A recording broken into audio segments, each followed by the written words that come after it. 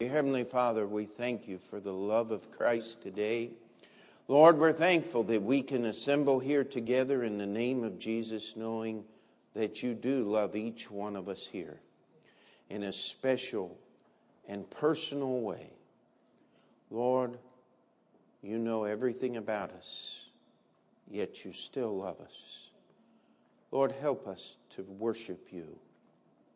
Help us to let that love change us into your image, that when the world looks at us, they see your love. We ask that you would take this service and make it profitable for our service for you. In Jesus' name we pray. Amen. Please remain. John 3:16. Would you quote it with me this morning as we begin? For God so loved the world that he gave his only begotten Son, that whosoever believeth in him should not perish, but have everlasting life. How many of you believe that verse this morning? Say amen. I'll tell you, we know about God's love. That's what this book is all about. I've met a few people over the years, and they've had many difficult relationships with other human beings. And I've heard some people actually say, but no one has ever loved me. One of the great joys of being a Bible-believing Christian is I can always say, that's not true. That is not true. Maybe another human being has not loved you. But let me tell you, God loves you. And he knows everything about you. And he still loves you. I love Pastor Thompson's testimony. That was his, he would say that often, and seldom did he ever say that there wasn't a tear in his eye. And I think of that this morning. I want to preach about God's love. Now, there's no way we can cover that subject in one message. And so I want to hone in on a specific facet of that love. There are just a few times in the Bible, in the Gospels, during the ministry of Christ, where it actually said that Jesus loved a certain person. Now, we know that Jesus is God and that Jesus loved everyone, and everything he did was because of love. But there was a few special people where it just says Jesus loved them, loved him.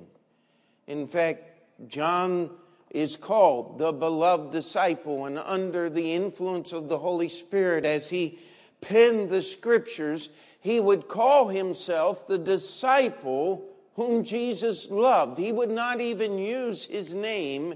He would just use that title. There was something special there. Now, was it that God was giving something special to John that he refused to give to anyone else? Of course not. God is not a respecter of persons. Not a very good example, but let me just try to illustrate it this way. How many of you remember when you were in school, the teacher had a pet? And it always seemed that everything got pushed their way. And of course, you weren't the teacher's pet. But looking back on that, most of the time, do you know why that person was the teacher's pet? Because the teacher had the least amount of problems with that person. Might that be true? Might it actually be true that the reason the teacher favored that student over others is because that student, through their behavior and their activity, actually made it easier for the teacher to teach? At least they felt like that student was receiving what they were teaching and was actually learning and going further and didn't have to be, shall we say, disciplined into learning. Is that a nice way to put it? I mean, how many of you remember, I don't like this class, I don't like this teacher, I don't want to learn? Well, the teacher knew that, whether you thought you were hiding it or not. And you may have wondered why the teacher was a little more abrupt. Well, you were making it harder. I don't believe that John was a beloved disciple because Jesus picked him out and said, I'll make this my special little pet. No, I think it was because John was a little more in line with his heart and his thinking. It didn't take as much work for Jesus to penetrate John as, let's say, Peter. I mean, Peter was just one of those high-maintenance disciples, wasn't he? I mean, there was always something that had to be done, and yet Jesus gave him the position of leadership among the apostles because that's who Peter was. That's where his abilities were. But it took a lot more work for Peter than it did for the disciple whom Jesus loved. Amen. And so I want us to start in John chapter 13. John chapter 13. And we're just going to look at some places in the Bible where it says that Jesus loved a group of people or an individual. And of course, we're not going to be able to cover all of the passages. There aren't really that many, shockingly few. But John chapter 13, this was the night Jesus was betrayed. They were eating the Passover meal together, Jesus and his disciples. This is often called the Last Supper. Now, before the feast of the Passover, when Jesus knew that his hour was come, that he should depart out of this world unto the Father, having loved his own which were in the world, he loved them unto the end. Now, this is a testimony that John is giving. Jesus loved his disciples. He invested his life into teaching those disciples and training them. And when Jesus left this world, he entrusted to 11 of those 12 men the entire plan of God for the ages. The local church. I'll tell you what, that is an amazing thing, is it not? The Bible tells us in the book of Hebrews that Jesus died for his church. Amen? And we are looking to be a part of that church and that movement, to be the church of Jesus Christ right here in Astoria. We are meeting together to serve the Lord Jesus Christ today. Amen? Well, 3 of us are. Amen? No. That's what the church is about. The church is the body of Christ. We take direction from him to do what he wants done. If you're going to serve Christ today, I want to challenge you. You must do so through and under the direction of a local, independent, Bible-believing, and I believe the name ought to have Baptist in it somewhere, church. You see, the name Baptist doesn't give you anything special, but historically it identifies us with people who only believe the Bible, nothing else. Someone once asked a Baptist preacher, there was some big political meeting early in the colonies of the United States, just after we had become a country. And they were talking about all this different things going on in universities started by the Presbyterians and by different groups. And somebody said, "What have you Baptists ever done?" And the preacher just looked at them and said, freedom of conscience. You know, no other religion can claim that. That's a Bible principle. Self-determination. Our founding fathers called it the pursuit of happiness. It's not you get to do what you want. It's that you have the right to choose a life that will benefit not only you, but society as a whole. That's what true Christianity is about. And that is a Bible principle. So we make no apologies for being Baptist today. The apostles were entrusted. Everything we have today is because of their ministry. And here's what it says. It says that Jesus loved them. He loved them to the end. How many of you know what happens next? He washes their feet, does he not? Now, some churches have taken a hold of this foot washing thing, and they actually have ceremonies in their church where they wash people's feet, and some have gone so far to make it an ordinance like baptism in the Lord's Supper, and to make that a part of their actual religious ceremony. That's not what Jesus was teaching here. Jesus was trying to demonstrate his love. As I have loved you. He says he wants us to love others. Now, Jesus washed Judas's feet.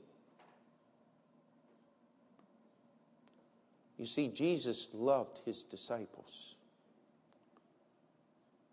And we're not going to take time this morning to read the whole story. But how many of you remember what happened when he came to Peter? Peter said, no, Lord. You're not going to wash my feet. Jesus said, if I don't wash your feet, you have no part of me. Peter said, okay, bath. You could just see him taking his robes, and all the other disciples are going, no! Jesus said, wait a minute. You don't need a bath, Peter. You just need your feet washed. You see, when you come to Jesus and accept him as your Savior, he cleanses you from all sin. He can do that because he paid for every sin on Calvary's cross. One sacrifice for all sin forever. You know what our problem is? We say, well, Lord, it's for all sin except this one. Wrong. No one can hurt you or do something to you that Jesus Christ hasn't already paid for on the cross. Amen? On the opposite side of that coin, you cannot do anything. Once you are saved, you cannot sin, commit an act that will move you beyond the forgiveness of God, because he forgave every sin before you were ever born. How many of you are glad of that second part? Amen? But how humbling had to it have been for the disciples to sit there at the Passover meal, the most holy night of the entire Jewish religious year. They were assembled together. If you remember, Passover was not just a party time to be among friends and celebrate certain things. It was set up to be celebrated family by family. And if your family was so small that it could not eat an entire lamb, you were supposed to go next door and get with another family so that there would be enough people there to partake and to eat of one lamb. It was a family-oriented dinner. Jesus, by celebrating the Passover with his disciples, was making this more than just a Passover with those whom he loved. He said, "You are my family." We are connected intimately, much more than even my own brothers and sisters, humanly speaking, of which Jesus had brothers and sisters. They had same mother, just only Jesus was born without the intervention of a human father. In that intimacy there, now the disciples, they knew who Jesus is already. Peter had already confessed, "Thou art the Christ, the Son of the living God." In chapter 6, as we went through on Thursday night, Peter said, again speaking for the disciples, "To whom shall we go? Thou hast the words of eternal life." They had watched him raise Lazarus from the dead that had been in the grave for 4 days. They knew who Jesus was. And on this most holy, worshipful night, as they were assembled together with the Lord, you were to eat the Passover girded with your shoes on and ready to go. That was part of the ritual, because they ate the dinner in Egypt, and that night they were thrust out of the land of Egypt and had to leave. Maybe that's one of the reasons no one bothered to wash their feet, because their shoes were still on. Shoes were dirty things. And yet here we have Jesus literally laying aside his garments, taking a towel and wrapping himself with it, and going up to the first disciple and unbinding his shoes, no buckles, Velcro, nice little ties like we have today. Taking a bowl of water and putting the water in his hands and letting it run over the feet to make them wet. And then he began to take that towel that was covering him and scrub the dirt off of the feet. But there was silence in the room, don't you think? But that first disciple that he washed his feet was ashamed. I mean, I imagine his face was just purple. I don't know why Jesus is doing this to me. Maybe, just humanly thinking, maybe my feet smell worse than anybody else's. Who knows? I mean, these things had to be going through their minds, trying to figure out what was going on. And then after he finished the first one's feet, he moved to the next one and repeated the ritual. There was only one Lord washing feet. This probably took to get through 12 set of feet easily. If he was moving very fast, and I don't believe he was. You figure 3 or 4 minutes per set of foot, that would be moving pretty fast now, wouldn't it? There you got 36 minutes. This would have went on more likely for close to an hour. What did the disciples do while Jesus was doing this? Same thing you and I would have done.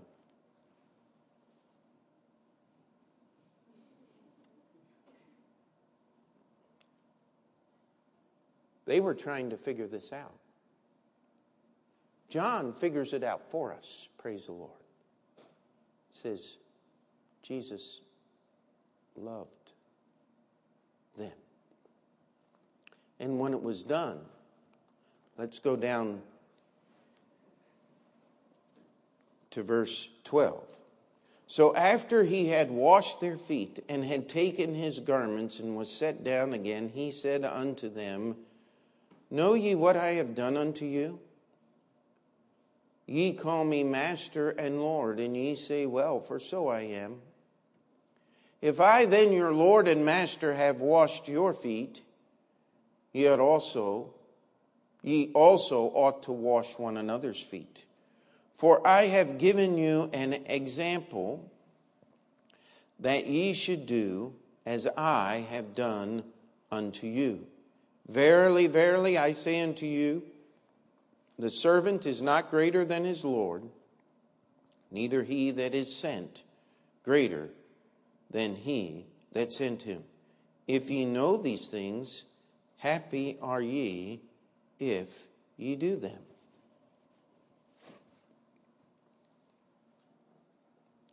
Jesus was saying, John gives the testimony, he loved his disciples. Jesus was saying, listen, if you're going to be my disciple, I want you to follow my example. You know what it is the job of the Christian to do? Is it not to serve one another in love? Is it not to help people with their difficulties? You know what? I do not have answers for your problems, but I can take you to one that does.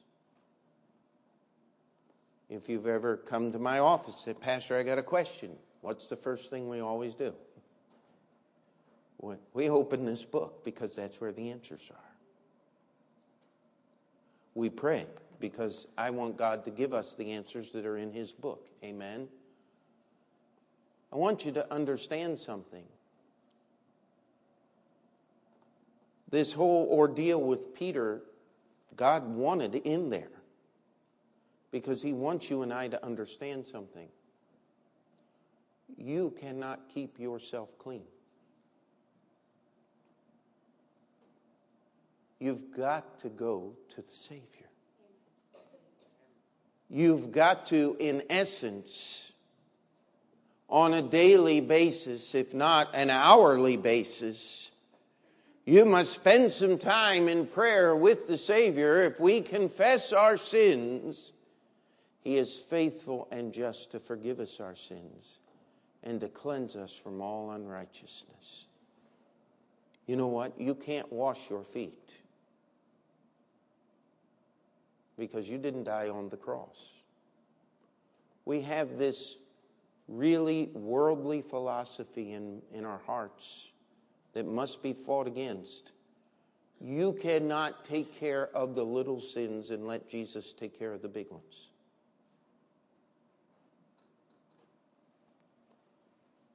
Jesus loves you.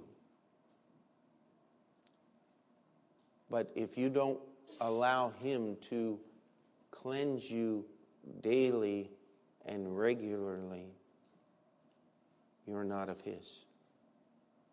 You've got to go back. You've got to let the Savior keep you clean. You can't keep yourself clean. How many of you have ever tried to live perfectly? Now, don't look at me that way. Most of you have. Please, don't ever get to the point to where you, as many people who call themselves Christians, just give up and say, well, I can't live perfectly, so I'll just give up. No. The Bible tells us we keep going back to Jesus because he loved us, because he's there to do what only he can do. You cannot keep yourself clean. You must go to the Savior. This is the picture. And what is our job? How do we live this example out? It's very simple. We're to come alongside our fellow believers in Christ and help them back to the Savior. Because that's the only place you can get clean. Amen. This is Jesus' love. We're to serve one another, not to be lords over each other, not to sit in judgment of each other. But sometimes somebody just needs a helping hand. Let's go back to Jesus. Amen. Aren't you glad Jesus loved his disciples? And by the way, though you cannot be in this group specifically, these were 12 men that Jesus called and also named apostles. He wants every believer in Christ to be his disciple and to follow in their footsteps and in their example. Not just preachers, but every believer in Christ. You know why? Because he loves you as much as he loved them. But you can make it easier on him to love you by receiving that love and walking in it every day. Amen? Let's turn to John chapter 11. Excuse me.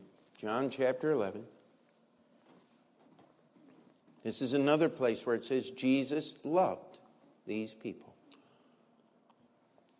Now let's start in verse 1. Now a certain man was sick named Lazarus of Bethany, the town of Mary and her sister Martha. It was that Mary which anointed the Lord with ointment and wiped his feet with her hair, whose brother Lazarus was sick.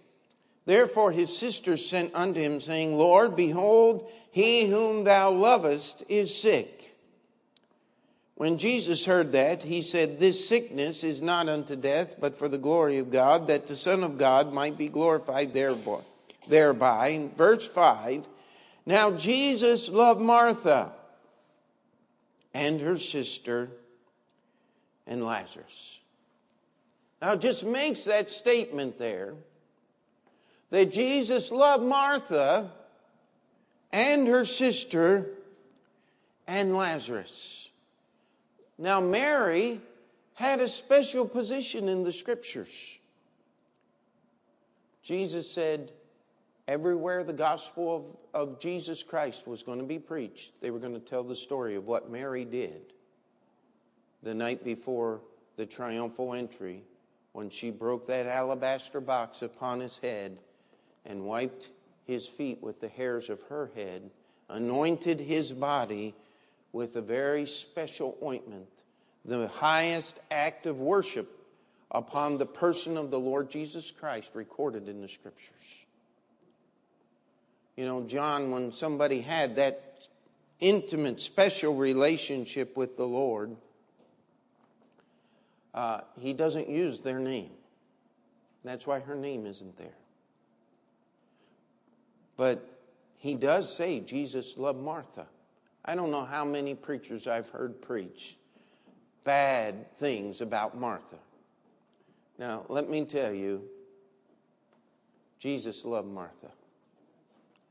He loved Lazarus too. Now, Jesus loved them, it tells us.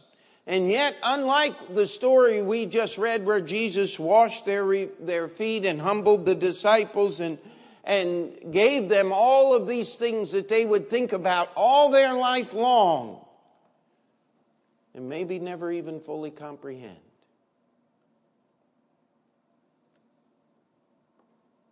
He was going to do something starkly different to Martha, Mary, and Lazarus because of his love. Isn't that right? Jesus loved them, but he was going to do some things to them that's not going to be pleasant. He was going to put them through some difficulties of which if any of them had a choice, they would have said, Lord, we'd rather do it a little different way. But there was no different way. Lazarus had to die. Normally, you only get to do that once. Lazarus was going to have to do it twice. He didn't know or understand that. He just knew he was sick. And most of the time, when you are that sick, you may be aware that death is coming, but you're not aware of very much else. And his sister sent immediately, Lord, he whom thou lovest is sick. There was something there. They didn't even have to put Lazarus' name on the note. Now, Jesus had preached to the multitudes. There was not a living person in the land of Israel that did not know who Jesus is, and that did not have an opportunity to hear him preach and teach in person. He was everywhere. He was up and down through that land he traveled. But Jesus knew these three people very well. And so Jesus honored their request by ignoring it for 2 more days. Because he loved them. Lazarus died the day that Jesus got the request. By the time Jesus traveled from where he was to where they lived, Lazarus had been in the grave for 4 days. But I want to remind you that Jesus loved Martha, Mary, and Lazarus. I want you to understand that Lazarus was in eternity at this point. But Martha and Mary did not feel like Jesus had loved them. They felt like he had ignored them, which he had. He had purposely chosen not to answer their request. Now, under normal circumstances, when a person is dead, that's rather permanent. I've had many times discussions and well, Pastor, what do you think about these near-death experiences? I said, well, you've just answered the question yourself. Near death, yes. It's not death and resurrection. When you've been laying on the table and your heart's not been beating for a matter of moments there and they are able to resuscitate you. I mean, there's some amazing things that have happened. People fallen into a very cold water and have been in there, I think, up to 20 minutes maybe even, and have been revived because the cold water stopped the dying process. And they were able to be brought back to life. They were able to be resuscitated. Oftentimes they suffer great damage to the brain and other things when that happens. But they weren't dead. When a person is dead, you can't bring them back. No matter what you do. Only in science fiction. And that's usually a poor substitute for the truth. But yet Lazarus had been in the grave for 4 days. And when Jesus got there, Martha had met him on the way. Mary was in the house. And Lazarus was in the tomb. And Martha took Jesus. As soon as she had met Jesus, she went to the house and called Mary and brought her to the place, to the tomb where Lazarus had been buried. And in verse 35, the shortest verse in your entire Bible, Jesus got to the tomb of Lazarus and Jesus wept. I mean, that is a sign of sorrow and love. When you love someone in this life and they pass away, there's nothing wrong with weeping tears. But most of the time when we weep at the grave of a loved one, it's not because we're sad for them. They're doing better than they ever have if they're Christian. They're with the Savior. It's our loss that we're weeping for. So make sure you don't shed too many tears. Amen. Now, do you think Jesus was sad because he couldn't see Lazarus again and that's why he was crying? That doesn't make any sense now, does it? Because he knew he was going to resurrect Lazarus from the grave and he was going to see Lazarus again in just a few minutes. And the subject of this morning's message is not to answer the question why Jesus wept. But could we just suffice to say Jesus wept because he loved Lazarus? And he loved Mary? And he loved Martha? And he was really emotionally upset and grieved because how they were responding to his love? They weren't responding very well now, were they? I often wonder if Jesus may have wept just a little bit because Lazarus, in a very small way, was going to experience what Jesus had. He was on the other side and had seen God and all of these things, and now he was going to have to come back into a world where he would be accused. Lazarus would be accused and plotted against by the very people that were plotting against Jesus. I often wonder if that wasn't more of a reason why Jesus wept than any other. But you know, one of the things that real love does is it transfers some of the burdens of this life to someone else. Isn't that what makes marriage such a wonderful thing? Is when that person beside you has committed to helping you in spite of the fact of who you are. I mean, my favorite way to sum it up is home is where they have to let you in. Amen? But love is when a person has chosen to allow you to be a burden to them. Isn't that love? And Jesus loved these people. And he was transferring to them just a little bit of the burden of showing the world who he is. Now, if we put it up that way, how many people would be willing to join Mary, Martha, and Lazarus?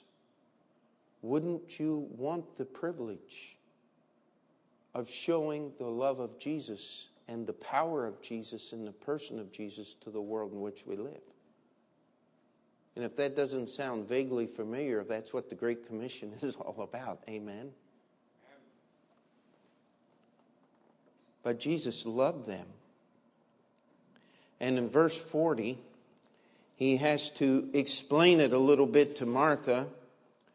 Let's read verse 39. Jesus said, "Take ye away the stone." Martha, the sister of him that was dead, saith unto him, "Lord, by this time he stinketh, for he hath been in the dead 4 days." Jesus saith unto her, "Said I not unto thee that if thou wouldest believe, thou shouldest see the glory of God?" That was a difficult thing. I wish you could get a hold of how difficult this was. There was no embalming and all of the things that we do today. This was sickening. When you open that grave, it would make you ill. You know, Martha really didn't want to be reminded of how dead her brother was. But when they opened that grave, let me tell you something. There's nothing in the Scripture that said that God preserved Lazarus from the normal processes of decay while he was waiting. I believe it was bad. I believe the poor guys that had to roll that stone away from the door were probably nauseous. You know, Jesus did not touch Lazarus because grave clothes that had been in the grave for 4 days couldn't be made clean. Only Lazarus could be made alive. Are you seeing this? And Martha said, Lord, you really don't want to do that to me. That's what she was saying. And the Lord said, do you want to see the glory of God? She said, okay, whatever you say, Lord. You know, sometimes the Lord loves us because He loves us. He will put us in some terribly difficult situations because He's got a bigger plan. He's got something else. I mean, the story of Job, last Sunday's sermon. He's got something else that's going on. God is not persecuting you. He loves you. He is not trying to hurt you or put you through unnecessary suffering. He loved Martha. He loved Mary. He loved Lazarus. Don't you think the first thing Lazarus said was, Jesus, can I go back?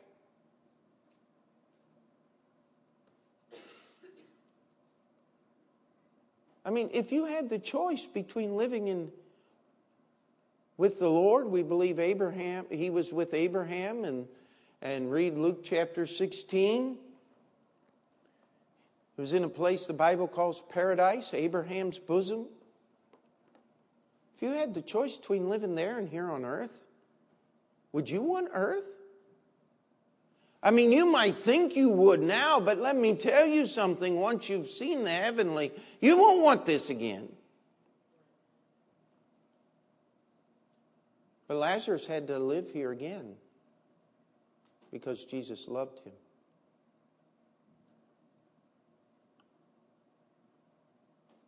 See, that's why Mary did what she did. She was trying to show back the love that Jesus had given her. But she didn't receive that love very gracefully at first, now did she?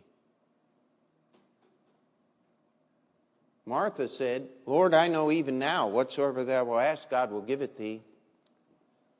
After she said, Lord, if thou hadst been here, my brother had not died, Mary just said, Lord, if you could have only showed up, Lazarus wouldn't have had to die. I wouldn't be hurting the way I am if you had only showed up. But you didn't. That's why Jesus wept.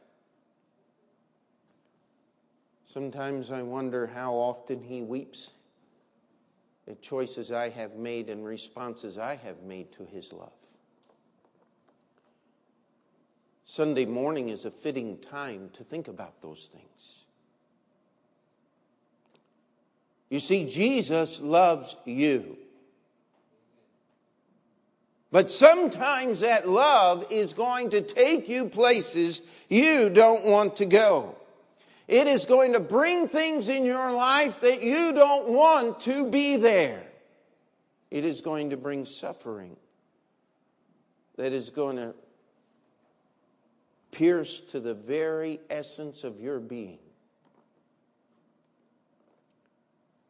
But Jesus loved Martha and her sister and Lazarus. And Jesus loves you too. Will you receive His love, even if it means walking through suffering in this life? I hope and pray that you would. So often the key to suffering is understanding that Jesus still loves you. Amen? Let's look at one more. Mark chapter 10.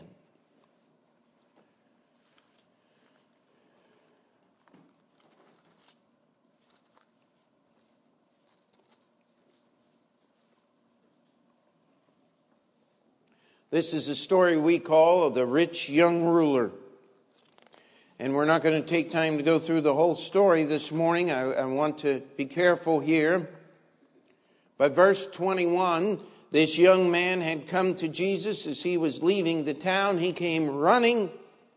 Mark tells us he was rich, he was a ruler, and he was young. It would be like having the mayor of the town come running out of the town and falling in the dust of the street in front of Jesus. And he said, "Good master, what must I do to inherit eternal life?"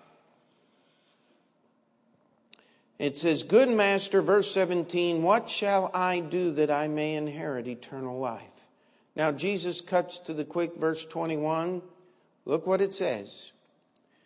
"Then Jesus, beholding him," what's those next two words?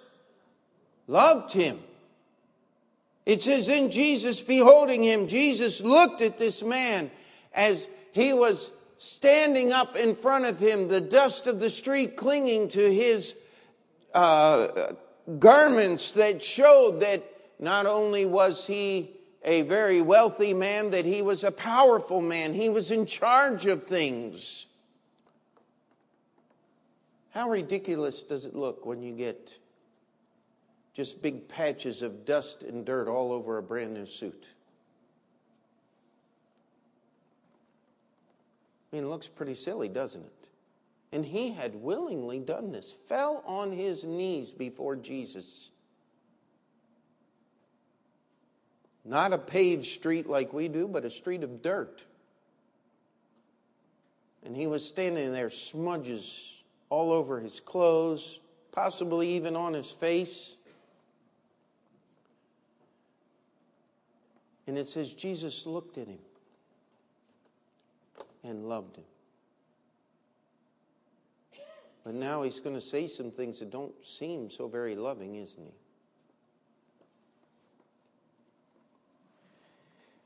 It says, "Then Jesus, beholding him, loved him, and said unto him, One thing thou lackest.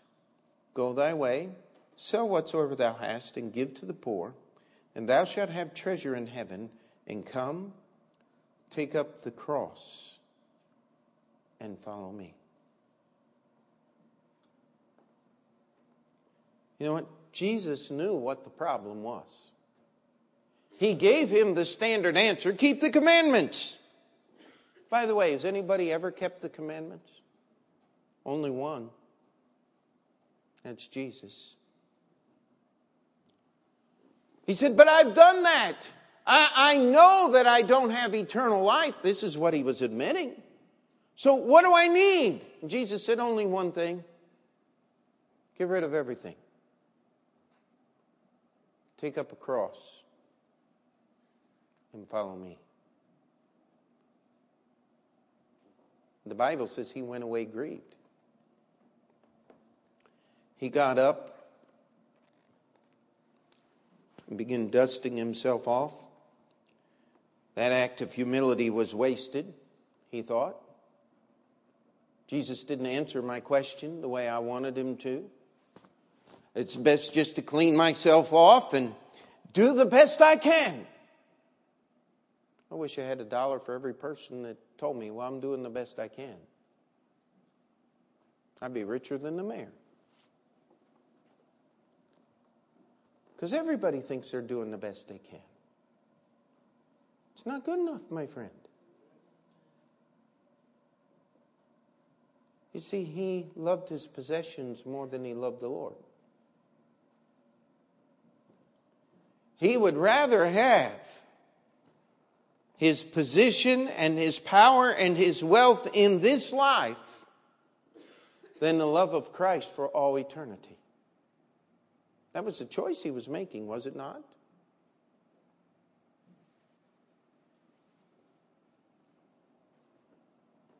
And yet, as he got away, as he turned around and began to walk away, I want you to get the picture that is here. Here is this rich young ruler. He begins dusting himself off. He walks away. He's sorrowful. Maybe he's even weeping. How ridiculous a picture would that be as the smudges of dust on his face now start running dark with the tears. Said he was very sorrowful. And Jesus calls his disciples over and begins talking to them. And I believe that the way the picture is painted here, in a voice that this man heard as he was walking away. Jesus, it says here, verse 23, and Jesus looked round about and saith unto his disciples, how hardly shall they that have riches enter into the kingdom of God. Now, here's this young man who has humbled himself in an incredible way. He has fallen on his face before the Lord. He is getting up. He is walking away. He is very sorrowful. He's emotionally distraught. And Jesus said, I want you disciples to understand how difficult it is for a rich man, those that have riches, to go to heaven. Doesn't that sound kind of cutting to you? But wait a minute, let's go back here. It says that Jesus, beholding him, loved him. He was saying this for a purpose, my friend. He had a reason, and his disciples now, they had been influenced by the culture of their times. If you are wealthy, if you have what you need, well, it's because God blessed you, right? Not always.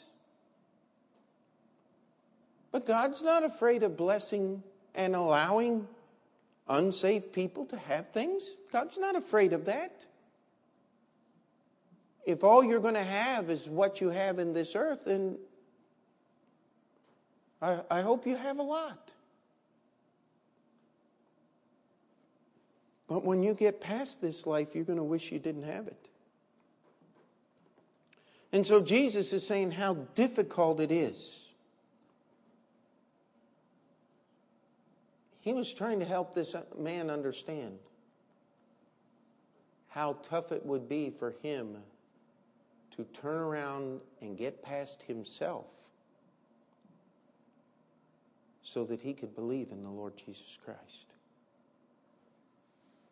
And then he goes on, his disciples were astonished at his words, but Jesus answereth again and saith unto them, children, how hard is it for them that trust in riches to enter into the kingdom of God? There's an exclamation point in my Bible, my friend. He had lifted up his voice.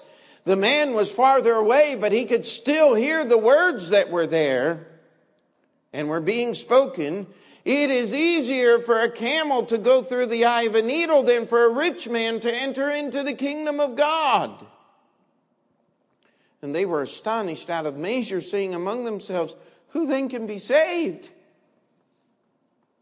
And Jesus, looking upon them, saith, with men it is impossible, but not with God, for with God all things are possible.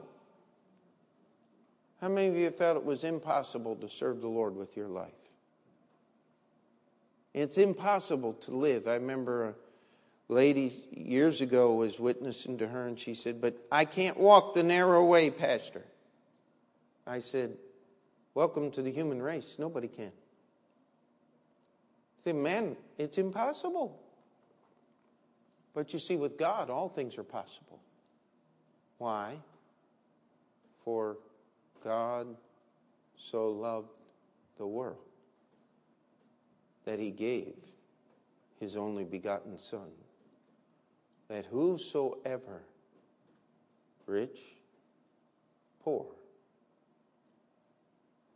smart, ignorant, wise, foolish, free, enslaved, that whosoever believeth in him should not perish, but have everlasting life.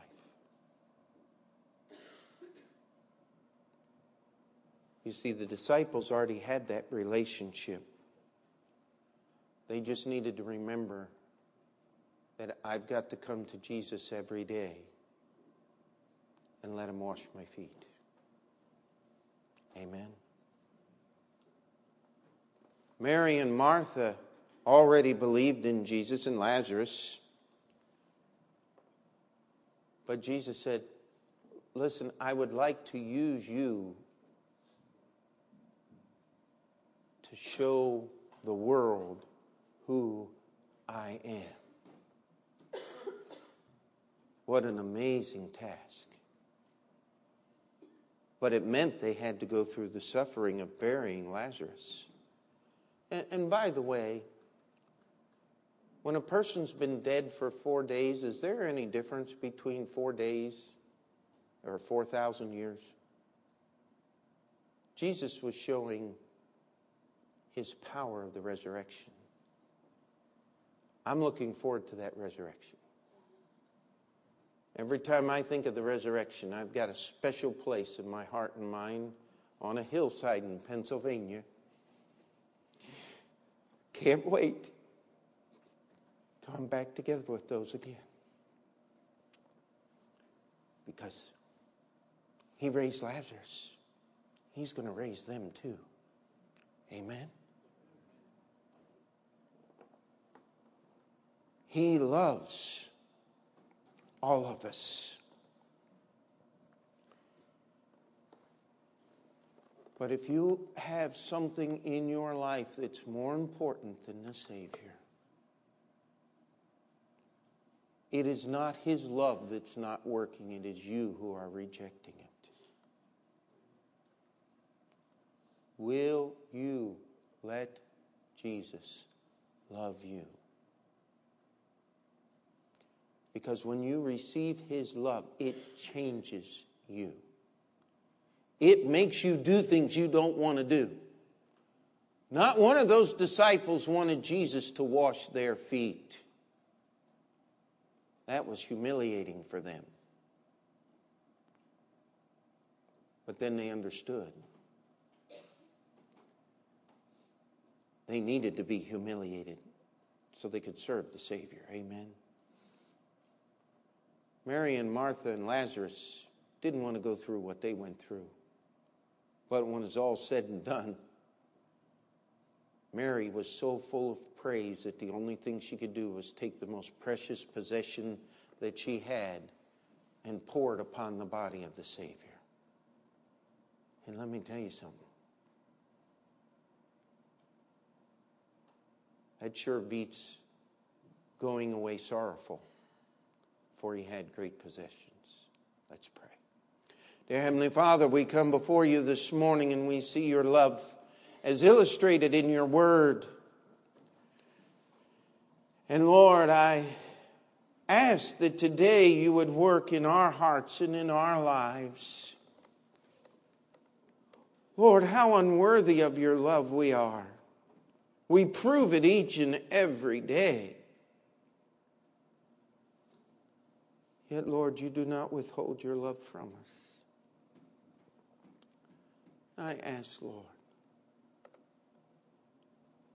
that each one in this room would be willing to receive your love. With men it's impossible, but with God all things are possible. That we may walk together unified by the love of our Savior. Not love we have for you, but love you have given us. That we may return just a little portion of that love as Mary did in calling attention to the Savior. Oh Lord, work in this church. Use us to bring glory and to call attention to your goodness and your love in these last days. It is in Jesus' name we pray. Amen. Let's stand together.